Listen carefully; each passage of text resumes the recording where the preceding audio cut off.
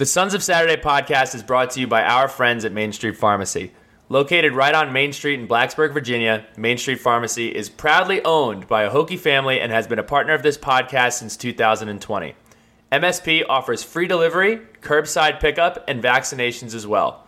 If you are a student or resident in the Blacksburg area, you can always trust that at Main Street Pharmacy you are not just a number, you are a neighbor.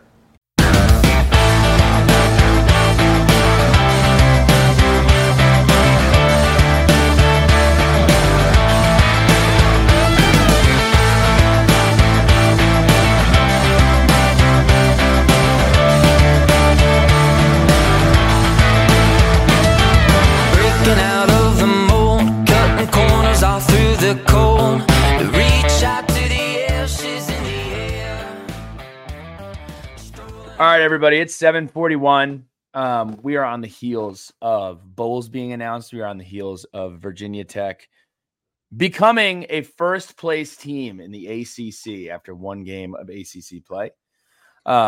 We have chaos, we have anger, we have elation. We have a lot to talk about. So, Ed, we got a little joint podcast here. We are going to talk about bowl season. We're going to talk about Virginia Tech's bowl. We're going to talk about the playoff, and we're going to talk about basketball. So start with basketball, moving into bowl stuff. Kind of free balling here, okay? No underwear, just kind of free balling on this podcast. But that's what we're gonna do tonight. Ed, how are you doing, my friend? I'm good. I'm glad Virginia Tech was able to eke out a win against Louisville. That one was way more stressful than I had anticipated it being for the majority of the game, but they were able to get things done. We got our bowl announced after just a disgustingly long delay by the ACC. I think our bowl might have been the last one announced. So that was kind of frustrating, but Hokie's got a win. Hokie's got a bowl. So it's exciting times in Blacksburg. But if we're going to talk basketball, Mike and I haven't recorded since before the Auburn game. So we'll touch on this first, but who better to talk about the Auburn game than someone who made the drive down there himself? Billy Ray Mitchell was in the building on Auburn's campus. So how was your trip to Auburn? Thoughts on the arena, thoughts on the town? Brag on Auburn for a second.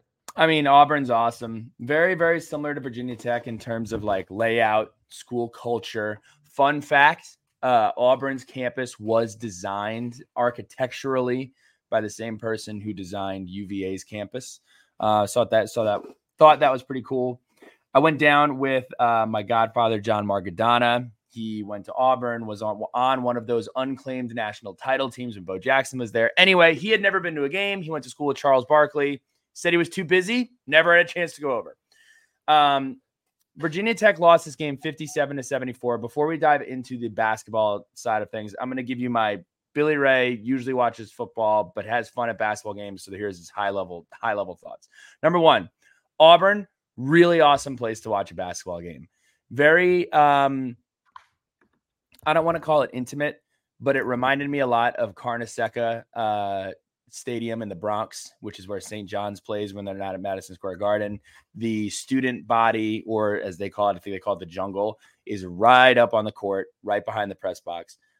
It was loud. I saw a couple of tweets. I probably did a bad job videoing it, but it was sold out. It was posted everywhere that was sold out. It was loud. The fans were into it. They were excited. And the one thing that really stood out was from beginning to end, wow, Auburn is so athletic. They're so long, and they can play a ton of dudes. There were a ton of fouls in this game. It seemed like they could just throw body after body after body on the court. And never got tired.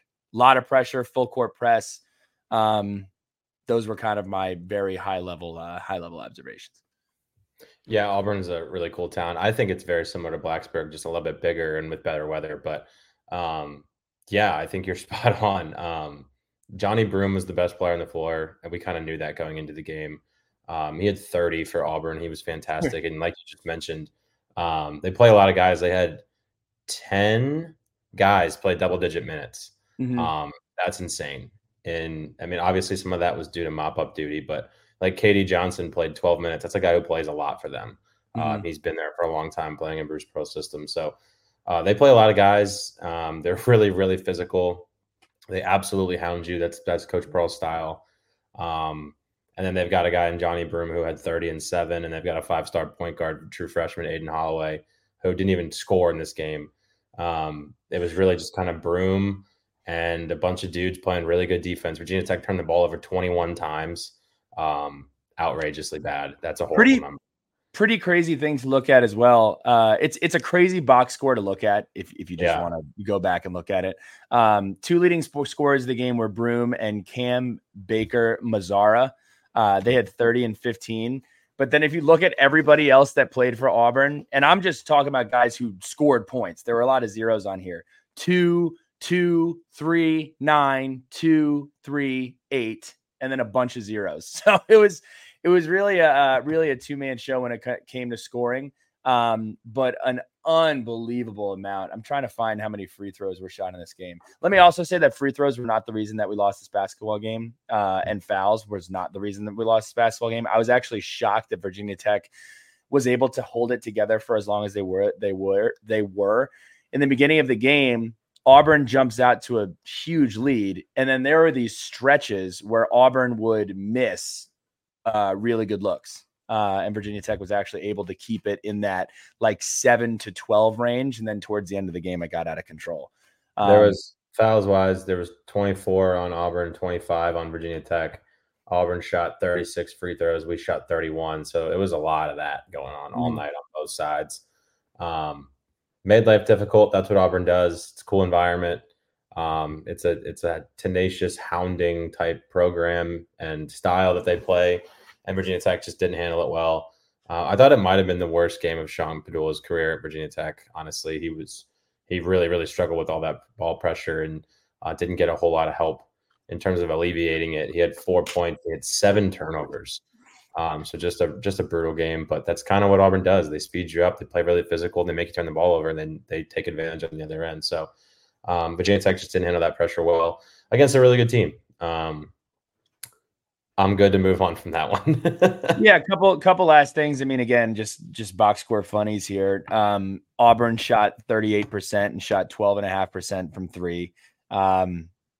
This is one of those games you don't just bury the tape because you want to forget about the result. You bury the tape because it was one of the worst. It was one of the most hideous basketball games I've ever watched. But had a great time at Auburn. Had a great time at that Coliseum. Would love to go back for football. Would love to go back for basketball. Oh, it's an elite place to go see football. Jordan Hare is awesome. One bright spot was Jaden Young when I shot him out. 24 minutes off the bench. He had 9 points, 3 of 4 from 3. He played really well in the most amount of minutes he's played in his young career. So shout out to Jaden Young and Brandon Recksteiner with his sick falling away hook shot to end the first half. That was a pretty cool little play too. So let me say one more thing. That we've moved past this dialogue, but it was something that was happening in the moment that really bothered me. A lot of people were like complaining that this was poor scheduling on Virginia Tech's part, that the men had to go to Auburn and the women had to go to LSU. I would love, even if this is the result, to be testing our teams in environments like this. Like if your attitude is like, we're going to difficult place to play against good team to play against, and you're anti that, I don't understand that thought process at all. It's how you make your teams better. Virginia Tech women's basketball will be, I know we're talking about the men right now, but Virginia Tech women's basketball will be better for after their experience at LSU. I believe the men's team will be better after their time at Auburn. So I just wanted to mention that. I thought that was pretty ridiculous dialogue. They also have no control over it. So yeah. So whatever. Louisville. ACC play, the very odd thing the ACC does where they start ACC play a week before they actually start ACC play. So our first game was Louisville at home, a team that was projected to finish very, very near the bottom, if not the bottom of the ACC. And I'll talk about why I think that's kind of unfair in a second. But Virginia Tech knocked off Louisville by a score of 75-68 in a game where they were favored by like 14. So Virginia Tech did not cover. In large part due to the fact, and I talked about this on the Twitter space after the game, tune into those if you want to talk basketball after the game ends. We always do those on Sons of Saturday's Twitter page. We struggled to shoot the ball from the guys who really know how to do it. Tyler Nickel, 1 of 6 from 3. Sean Padula, 0 of 3. Hunter Couture, 1 of 3. Your three best shooters, who in my opinion all are kind of like 40% 3-point shooters, combined for 2 of 12. I think if those guys even have a slightly decent shooting night, we run away with this thing, win by double digits, and nobody's worried. But they struggled from three, and as a result, the offense had some stagnant points. And they were saved by a combination of Lynn Kidd and MJ Collins in his first game back from his brief injury that he had. MJ Collins had his best game of his career, a best game of his year, maybe the best game of his career. I'd have to go back and look at that, but MJ was awesome, and Lynn Kidd continues to just be an absolute dominating force in the interior. And I know Billy Ray's a big Lynn Kidd guy. So, extremely impressed with MJ Collins. Really happy for him because the dialogue around him, understandably so, over the last couple of games has been pretty negative. The one thing, or a couple of things that I want to point out, we mentioned this on the space. I want to mention it here as well. Virginia Tech was able to get to the free throw line 27 times. They were able to make 22 of their free throws. I think that's something that in Mike Young's career, we have struggled with, getting to the free throw line and making free throws. This is one of the better free throw shooting teams in the country. I think that that's made a huge difference. If you go back and you look at the games that we've played well in versus the games that we've gotten handled, the free throw line pays a big dividend in that. Do you have any other thoughts on the game? I have a couple of moving forward, big picture questions about the basketball team. If I had to mention anything else, I don't really have anything crazy outside of that, except for the fact that this was another game where in the last 5 minutes, it was a combination of Louisville doing stupid things with the basketball and Virginia Tech playing opportunistic defense down the stretch. So those are my last two observations on this game specifically. Yeah, I want to talk about Louisville for a second, just because I don't think they're getting enough credit. They're not as bad as they were last year, right? They've already matched their win total for last year, which is insane. But their 4 losses were a weird one to Chattanooga, then they lost to Texas by 1, lost to Indiana by 8, and now they lose to Virginia Tech on the road. They're not as bad as they were projected to be. And I was shocked when I looked this up. Billy Ray dropped, so I'll just keep going by myself. Louisville has 8 4-stars on their roster. I was pretty blown away when I saw that stat after the game. They have 8 4-stars and a 5-star on that roster. So there's not a lack of talent on Louisville's basketball team right now. And I think that they'll figure out how to get things going as the season progresses. But Sky Clark is a guy who came out of high school extremely highly rated. Huntley Hatfield, who had 14 and 9 tonight, was 5-star recruit. So there's no shortage of talent on that roster, and I think they'll find ways to put it together and be competitive in the ACC. And I thought Virginia Tech did a really good job handling their athletic ability in order to squeak out this win. But overall, not a whole lot to talk about here with this game. It was just really poor shooting, and then Lynn Kidd and MJ Collins balling out and bailing Virginia Tech out. But again, I've talked about this with MJ Collins, and now progression to the mean there tonight for him. I expect the same for Hunter Couture, Sean Padula, and Tyler Nickel as the year goes on. Everyone's going to get back to where they should be in terms of their shooting percentages when the season's all said and done. Those 3 guys are not going to combine to go 2 of 12 on good, clean looks from 3 most nights. So turn the page on to Valparaiso. But what were your finishing thoughts here on basketball? Yeah. Before we get into kind of like their overall ACC, I'm not trying to beat a dead horse. I think the success of this basketball team hinges on 2 things. Number one, and we were talking about this on the phone, the team's not going to be very good if Sean Padula is not very good. Sean Padula is talented. Sean Padula can score. Sean Padula can dish the ball out. Sean Padula has proven that he can be one of the best point guards in the ACC. He has had a very tough 5-game stretch. I went ahead and pulled his last 5 games. In the last 5 games, he's 17 for 56, which is 30%, 21 turnovers, 19 assists. Again, not being hard on Sean. He's having a really, really difficult time. The team's going to struggle if he struggles. That's just the way it's going to be. So that's number one. Number two, we've said it on basically every podcast, every space, everything. This team has to find a way to get a third scorer. You have Sean Padula when he's playing well. You have Hunter Couture. and then you have Lynn Kidd, who's kind of serving as one. But out of Robbie Beeran, out of Tyler Nickel, out of MJ Collins stepping up for a game, you have to have 3 options. The Hokies have like 1.5 right now. So a lot of these guys are shooting uncharacteristically bad right now. But if this team is going to take that step and put itself in a conversation to be a tournament team, they're going to have to identify another scoring guard. I don't know who it's going to be. Yeah, I agree. I've been kind of beating that horse for a while now. Tonight it was MJ Collins. I think we don't play again until Saturday. Saturday it might be Tyler Nickel. You could be nights where it's Brandon Rechsteiner, but somebody every night has to be, in addition to Sean Padula, Hunter Couture, and Lynn Kidd, scoring the basketball. And so far, they've gotten next to no offensive production from the 4 spot, which is a combination of Barron and Long, who I'll talk about really quickly in a second.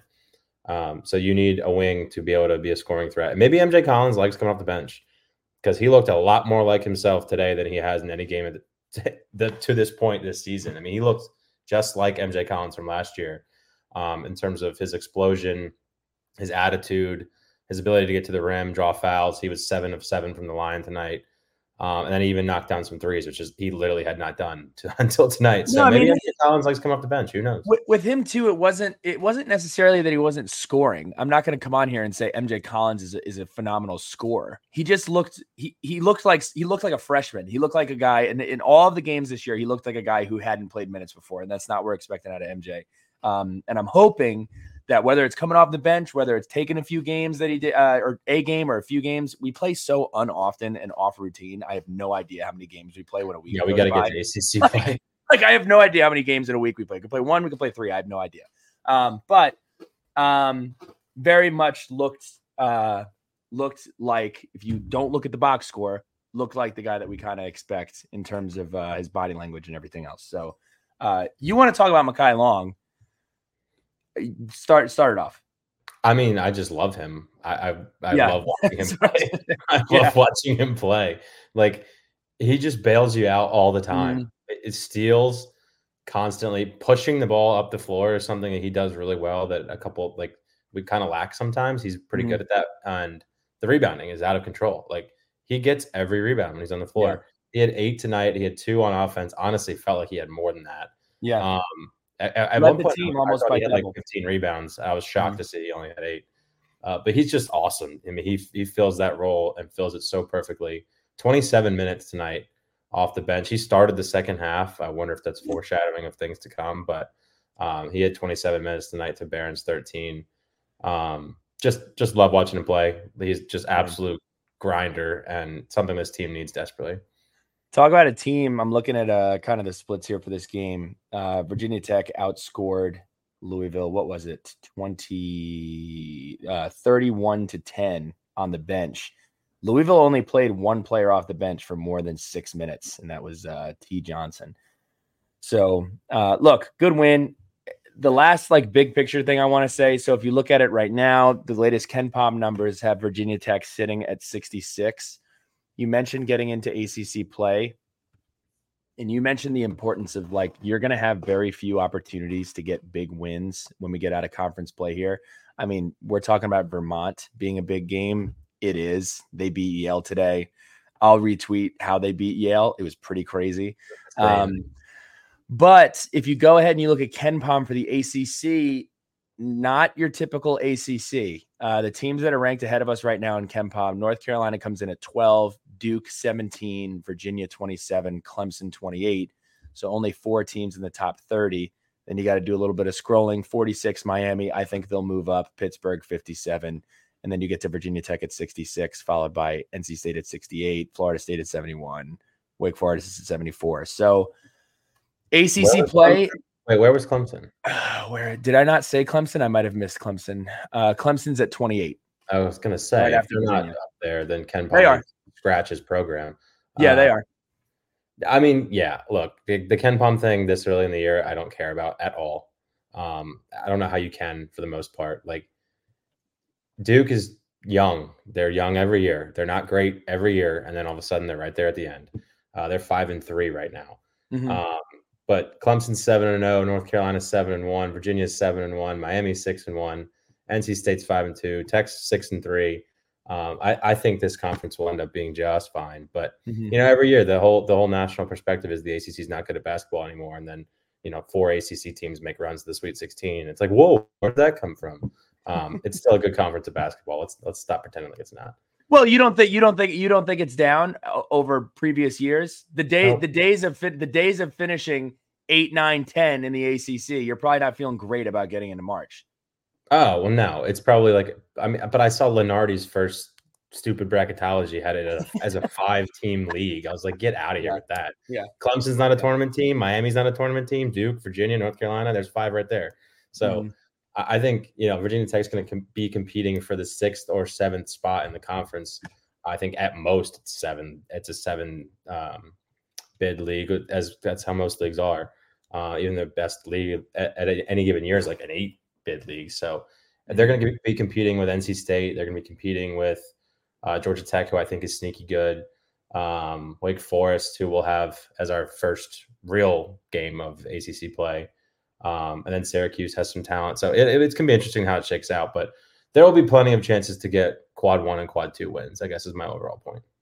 Last thing on basketball. Do you have any thoughts on the ACC SEC challenge? That finished tie. No, I definitely love it. But tied 7-7. Couple of interesting matchups. You saw Virginia handled business against Texas A&M. Texas A&M is banged up right now. Take that with a grain of salt. North Carolina scored 100 points on Tennessee. Boston College beat Vanderbilt. We talked about Virginia Tech, and then Duke lost to Arkansas. Any thoughts on that? Louisville did not participate due to there being a difference in how many teams are in each conference, but did you have any other thoughts on the ACC SEC challenge? I mean, Georgia Tech beat a ranked 6-1 Mississippi State team. Clemson handled Alabama. That was a really big win for Clemson. South Carolina, who we lost to, and everyone told me the sky was falling, is 6-0. LSU got destroyed by Syracuse.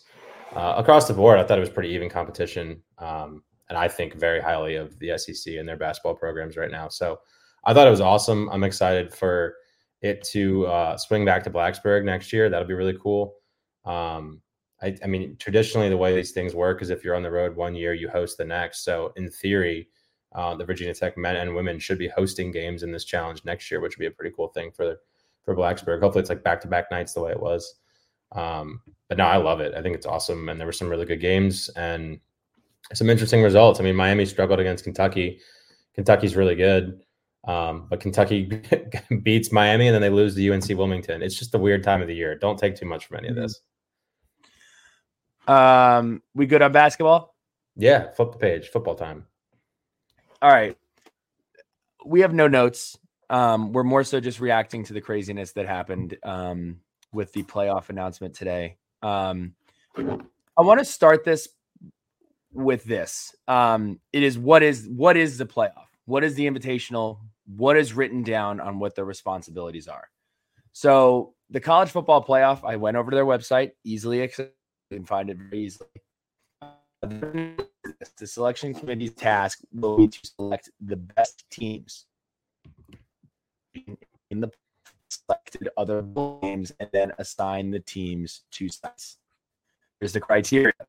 The selection committee will select the teams it wishes amongst otherwise comparable teams by considering championships won, strength of schedule, head-to-head competition, comparative outcomes of common opponents without incenting margin of victory, and other relevant factors such as unavailability of key players and coaches that may affect the team's performance during the season or likely will affect its postseason performance.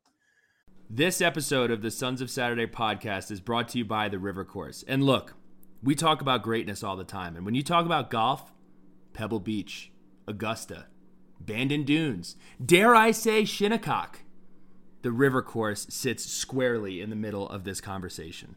A top 10 college course in America, according to Golf Digest, and the home for the For Those to Come golf tournament. And look, if you head on down there and you mention Sons of Saturday, we got some hookups for you. 50% off appetizers. Who doesn't like appetizers? 10% off of headwear and apparel at the golf shop. I mean, get yourself a new outfit, feel good, look good, play good.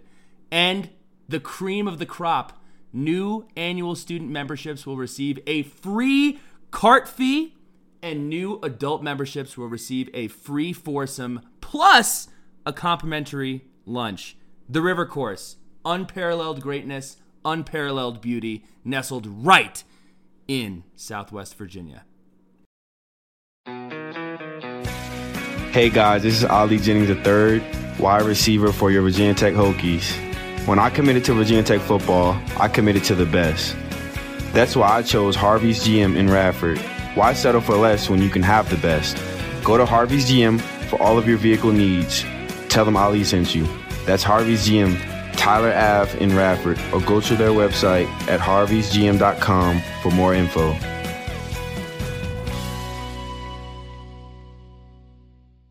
With that said, Ed, how did you feel about the field that they put out? Michigan #1, Washington #2. Feel like that's completely agreeable, understandable. Texas at #3, and Alabama bumping Florida State for that 4th spot. What was your initial reaction? That was exactly what I had tweeted out the night before. That's what I wanted it to be. That's what I thought it should be. And it's for exactly that #5 metric or, check box that Florida State didn't check. It's unfortunate. I feel bad for Florida State. I feel bad for Jordan Travis more than anything else. But they have 5 criteria, and they very, very clearly don't meet one of them, and that is unavailability of key players. I mean, he's a Heisman level quarterback who, when they didn't play for them their last 2 games, they looked suspect against, people will say, oh, they beat a ranked Louisville team. Okay, Louisville lost to a middle of the level SEC team the week before. So if we're going to play this game, let's play this game. I just feel bad for Florida State. I feel horrible for Jordan Travis, but they are not a top 4 team without him. I think if they play their entire schedule without him this year, Virginia Tech finishes higher than Florida State does.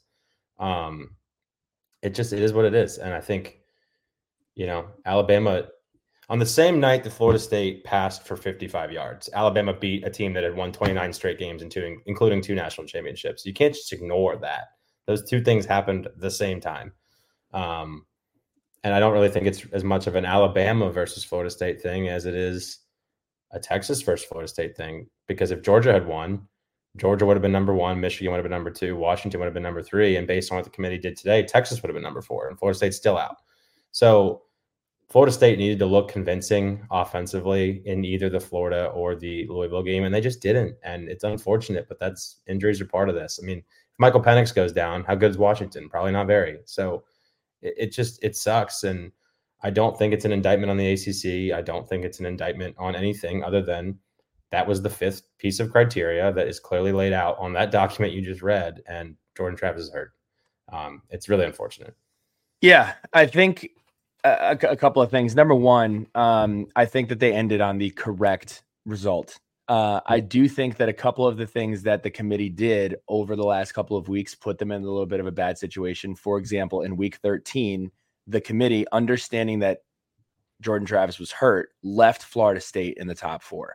As soon as Jordan Travis got hurt, if you set the expectation of bumping Florida State to 5, 6, or 7, they moved them to 5, but if you put them at 7 or 6, you set the expectation that they have to come out and they have to win games. If you think back to 2014, everybody loves to reference the 2014 Ohio State team. Ohio State went and won their title game like 53 or 59-0. They beat the piss out of Wisconsin. They left no doubt that they should be in, and they had some inferior teams that were listed, and they went on to win the national championship. When I went ahead and I tweeted that this is bad for college football, I'm not referencing that it's bad for the product that we're going to watch. It's not bad because the committee didn't do their job. They very much lived up to what they were supposed to do. It just bothers me that you're setting the expectation that on the field results don't seem to matter as much as they should. Now they did when you look at Texas, because a lot of people were saying, well, if you leave Florida State in, you bump Texas out, you put Alabama in. And if I'm taking Texas or Alabama, even I am going through this thought exercise of, well, Alabama's better. They should be in. Well, if you lose the head-to-head, you cannot do that. You can unequivocally cannot do that. It sucks. This is the first year that genuinely the number 4 was a serious problem. I think if you had 8, you're looking at a really, really, really fun playoff. You got Oregon, Ohio State, Georgia, Florida State, Alabama, Texas, Washington, Michigan. Everybody's happy. Nobody is clamoring over the fact that Missouri and Penn State are not in the playoff. But from a viewership standpoint, I'm fired up about this playoff. Do you have any initial thoughts on who you feel really good about? I tweeted the video out earlier. I think Alabama is gonna. I think Alabama is gonna I think Alabama's going to cause some people some problems. Yeah, I like Alabama a lot. And one last thing on the Florida State issue. I don't think it's setting the expectation that playing the games doesn't matter, because they played 2 games and they looked horrible offensively, and that mattered. If they had played really well or played competently, they would have just brushed over the fact they wouldn't have kept them out. And if Jordan Travis is healthy, they're probably the 2 seed in this thing. So I don't know. I don't think it's an indictment on anything other than there was a very key player injured. That's one of the criteria, and it cost them, and that sucks. They passed for 134 yards against Florida and 55 against Louisville. I did not want to see that against Michigan. That is not one of the best 4 teams in the country, period. I don't know how you can argue it one way or the other that way. But can I split a hair? Huh? Can I split a hair here? I have one qualm with the top 6 that came out. Oh, yeah. I did not understand why Ohio State was not even referenced or talked about. Should they made the right? Excuse me, they were ranked 7th. So to me, if your worst loss and only loss is to the number 1 team in your playoff, it doesn't make any sense to me. It's just crazy how the where did you want them over? I would have them in the top 6. I would probably have them over Georgia. I mean, what was the ranking last week? So I don't know how you can have them over Georgia though. Georgia. So here's how you have them over Georgia, because Georgia this week lost to the 8th ranked college football playoff team this week. When Ohio State lost to Michigan, Michigan was the 2nd highest ranked team in the college football playoff. So, it just didn't make a ton of sense to me. They lost to the 3rd ranked team, who eventually became the consensus number 1. So it's just weird, right? Because you look at it, you're heading into the final week of the season.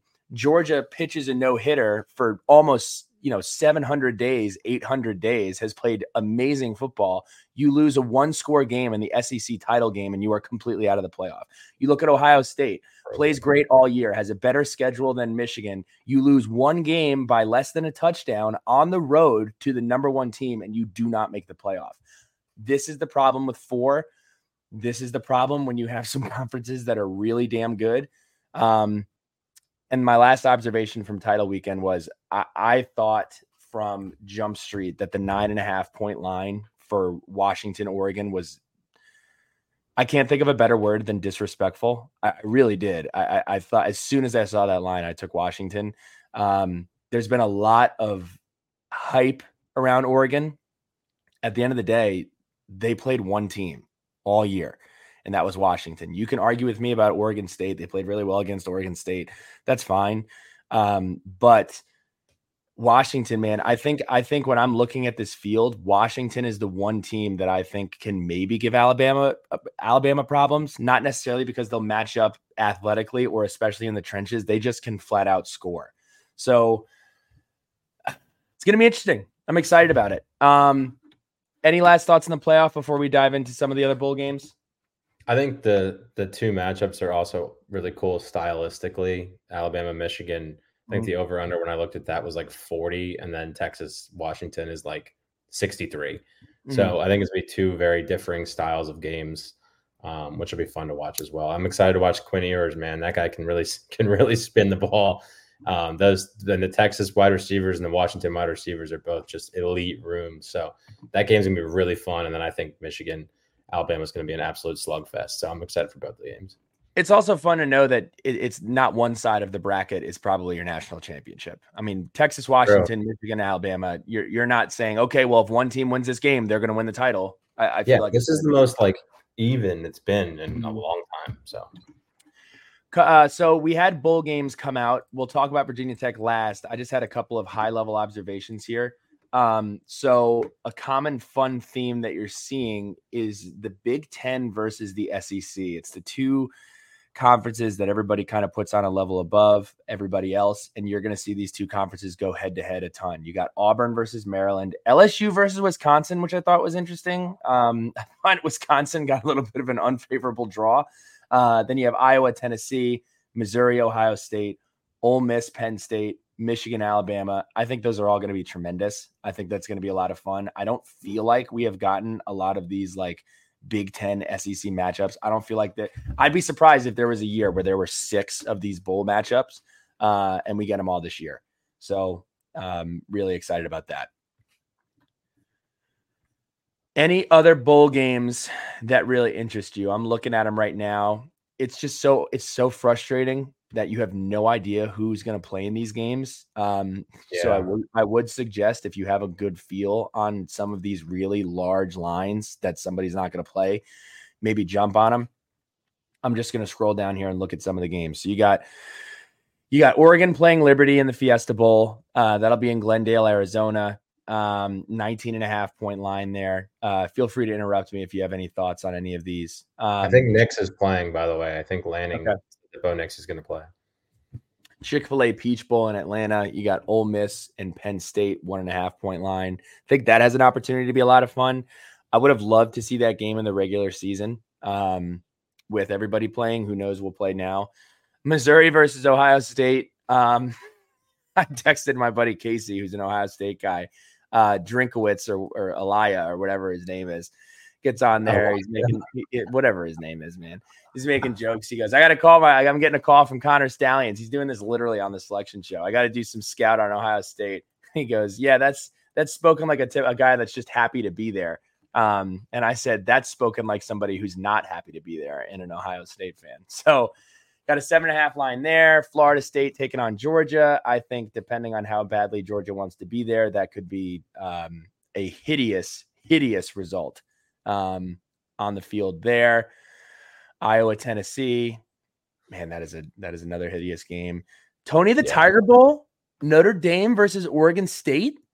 Think that has a chance to be pretty fun. Maryland, Auburn. That'll be fun. Arizona, Oklahoma. It just sucks, man. I'm looking at all these games. I have no idea who's going to play. Texas A&M versus Oklahoma State. Is anybody from Texas A&M going to play in that game? Is anybody going to play? Half that team's going to be in the portal. So I don't know. Virginia Tech gets the Military Bowl as we expected. Everybody was thrown into a little bit of a tizzy because the ACC in ACC fashion, or whoever was responsible for it, was not anticipating Florida State missing the bowl games or the playoffs. So when they do, everybody's bidding over these final teams, and Virginia Tech does end up in the Military Bowl. But West Virginia was in the Duke's Mayo Bowl, and then you start going through these scenarios in your head. You're like, oh my gosh, we could have a Black Diamond matchup in Charlotte. And they might take UNC, but will they take UNC? Because UNC was they just ate a ton of mayo 2 years ago. They were just in the Mayo kickoff game this year. They can't possibly want any more mayonnaise. So UNC should probably go get a physical, check out their cholesterol levels, because for the third time in 600 days, they're going to be playing in some sort of Duke's affiliated fiesta going on here. So initial thoughts on Annapolis.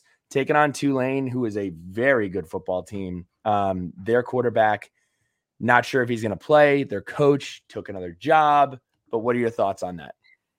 I think it's an interesting matchup. I'm glad it's not SMU, just because SMU is about to be in the ACC, so I didn't really want to play them in a bowl game. Mm-hmm. But yeah, I don't know if Michael Pratt's going to play. Obviously, they don't have a coach at the moment, so it'll be an interim situation there. I don't know a whole lot about Tulane other than, they were 11-2 this year, and they slipped up and lost to SMU. Otherwise, they would have been in a New Year's Six Bowl where Liberty is. Had a great season. They beat USC in their bowl game last year. good football program, but it sounds like they might have a lot of opt-outs and transfer portals and things like that, which you'd expect from a good team who's going to have guys go to the NFL and when they lose their coach. So it'll be interesting to see which Tulane team shows up. But overall, it's a cool matchup we're not going to get very often in a place where there'll be a lot of Hokies. And it seems like Virginia Tech should have a pretty good showing in terms of players. APR announced he's back. I would assume that means he plays in the bowl game, which will be exciting. Other than that, we haven't really had a whole lot of transfer portaling in Blacksburg yet. But if the Hokies have their full outfit and Tulane's down a few guys, it should be an interesting game. I think the line is like Virginia Tech -3.5. I saw. Obviously, we got a ways to go till we get there, but that was the initial line I saw. I'm excited for it. I'm gonna try to get down there to Navy Marine Corps Stadium and amazing Annapolis. I love Annapolis. It's a great town and be full of Hokies. So I'm excited. Virginia Tech 3.5 point favorites against Tulane. This game is on December 27th at, is it 2 p.m. or is it 2:30? 2 p.m. Are you going to go? I'm going to try to go. I mean, 2 o'clock on a Wednesday kind of stinks, but I'm going to try to go. Yeah. So we will get the brain trust together, figure out if we're trying to do, I got a text from my buddy Joey Sullivan today. He says, hey, are we doing a party bus? Are we doing a bar? What is the situation? I said, brother, I found this out about an hour ago. Not sure what we're going to do, but we'll try to do something cool. I anticipate we'll get some folks down there, but bowl season is here. Regular season and conference championships are over. We have Army Navy coming up next week. Which will be fun. Any last thoughts? Army Navy total, I think it was like 24 or something like that. Game's always just a complete mud bowl, but I'm excited for that one. And yeah, I mean, interesting, wild weekend in college football. And then obviously now, we've got a few weeks until the games kick back up, watch some college basketball and get ready for the bowl season. Phildarius Payne, last note, Phildarius Payne will not be back next football season. I saw this from Kobe Crawford. He tweeted this out about 45 minutes ago. I'm curious if he'll play in the bowl game. I'm assuming he does. I actually didn't know he had eligibility left. And then kind of reading through the thread, there was a question about a potential medical red shirt. So who knows? Phildarius Payne, great year this year. Thought he got shafted a little bit on the ACC selections this year. But that is really the only relevant news. To be completely honest, the transfer portal, we haven't even talked about it. Daquan Wright is entering the transfer portal. That's really kind of, in terms of guys that played this year, the only news. I know that we saw, who else entered? Bryce Duke entered the transfer portal. Every single kid from the state of Virginia that was on North Carolina's roster has entered the transfer portal. That's interesting too. So we'll see. That is it from us. Not sure when we'll be recording again. I know we'll have a preview for the Military Bowl coming out closer to that. If you know anybody from Tulane, not sure. I know a lot of people. I know it's in Louisiana. My quarterback from high school sister went there. She studied like astrophysics and engineering. Not sure how much. Something like, I know it had engineering in it. I don't know. Biomechanical. It's some sort of engineering. So anyway, that's a podcast. Hope everybody's doing well. Please like the video. Please subscribe to the channel. Please leave us a review if you're listening on the podcast. And we will be talking to you all soon. Go Hokies. Go sports. Enjoy the games. We'll talk to you later.